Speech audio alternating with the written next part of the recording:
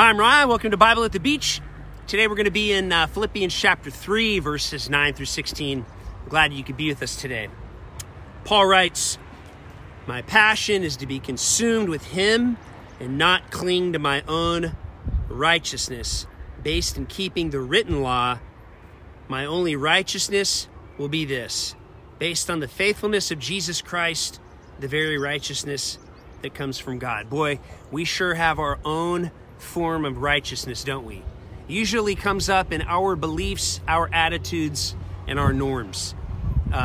Our culture. Every culture tends to think that their culture is better than someone else's culture. That's our form of self-righteousness.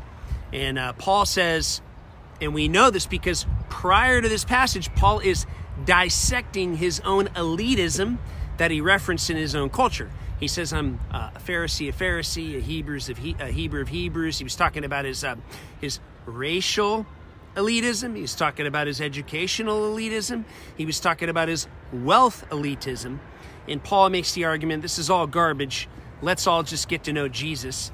And then he follows it up again here, and he reminds us that we all have our form of righteousness. You know, it's a powerful thing to just even admit that you have your own righteousness. We tend to be able to see the self-righteousness of others.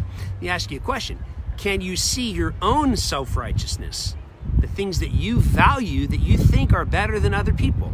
Those are the things that God wants to bring low so that Jesus can be brought high in your life. He says in verse 10, "And I continually long to know the wonders of Jesus and to experience the overflowing power of his resurrection working in me. I will be one with him in his suffering and become like him in his death." So the joy in life is found in the suffering, in the identification of the relationship that we have with Jesus in the valleys, in the valleys and in the peaks, in the mountaintops and at the seashore, through every age and through every stage. That is how we get to know Jesus, through the ups and the downs, through the successes, through the sufferings, through all the chapters of our life. We have one goal, and it's to experience Jesus in all of his fullness through all of the emotions that we have in this life. That is how we become mature and deep in our character as human beings. He says, "Only then will I be able to experience complete oneness with him in his resurrection from the realm of death." So we identify closer with the person of Jesus through suffering. We identify deeper in our character through hardship. And suffering and hardship have almost always been the tools that God has used in order for our character to be formed, the character of Jesus Christ. He says in verse 12, "I admit I haven't yet acquired the absolute fullness of what I'm pursuing." So Paul has an identity issue here. He says, I'm glad for the direction that I'm headed, but I have not yet attained it. Humility. Passion, I like where I'm headed. Humility, I'm not there yet. And we need both in our life. We need passion, we like where we're headed. We need humility. I'm not there yet. I need others. I need God. I need people. I'm not there yet. I'm still striving. And so he says, "But I run with passion into his abundance so that I may reach the purpose for which Christ Jesus has laid hold of me to make me his own." Now listen, God has a specific race for your life. And it's our job as followers of Jesus to find out the job that God has for us. How do you find it out? Well, you pray a lot. You ask a lot of questions to yourself and to others. And you find out the best way that you can serve God by serving people.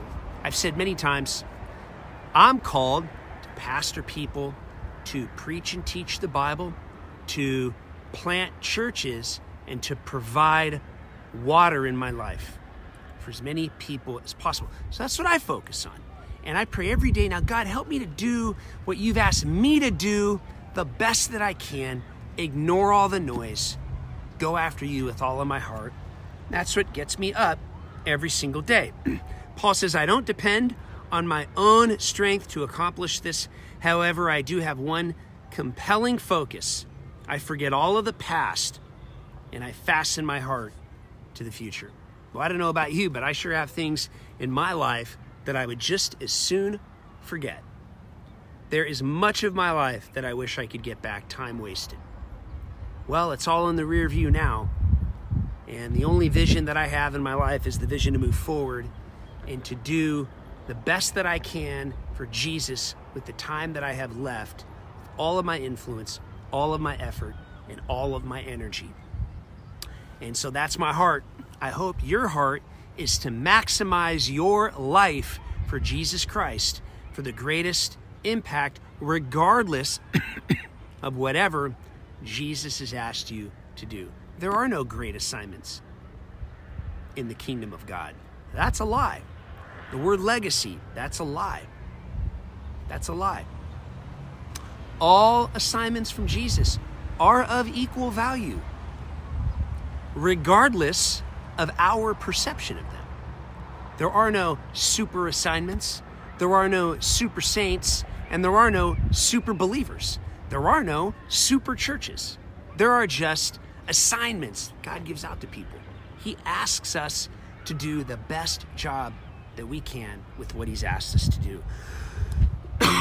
May we all be faithful and passionate and endure and fruitful to what God has asked us to do in our life. Paul says, I run straight for the divine invitation of reaching the heavenly goal and gaining the victory prize through the anointing of Jesus. So we have a race and we're supposed to run it with God's grace and at the pace that we feel like we can run at in our life.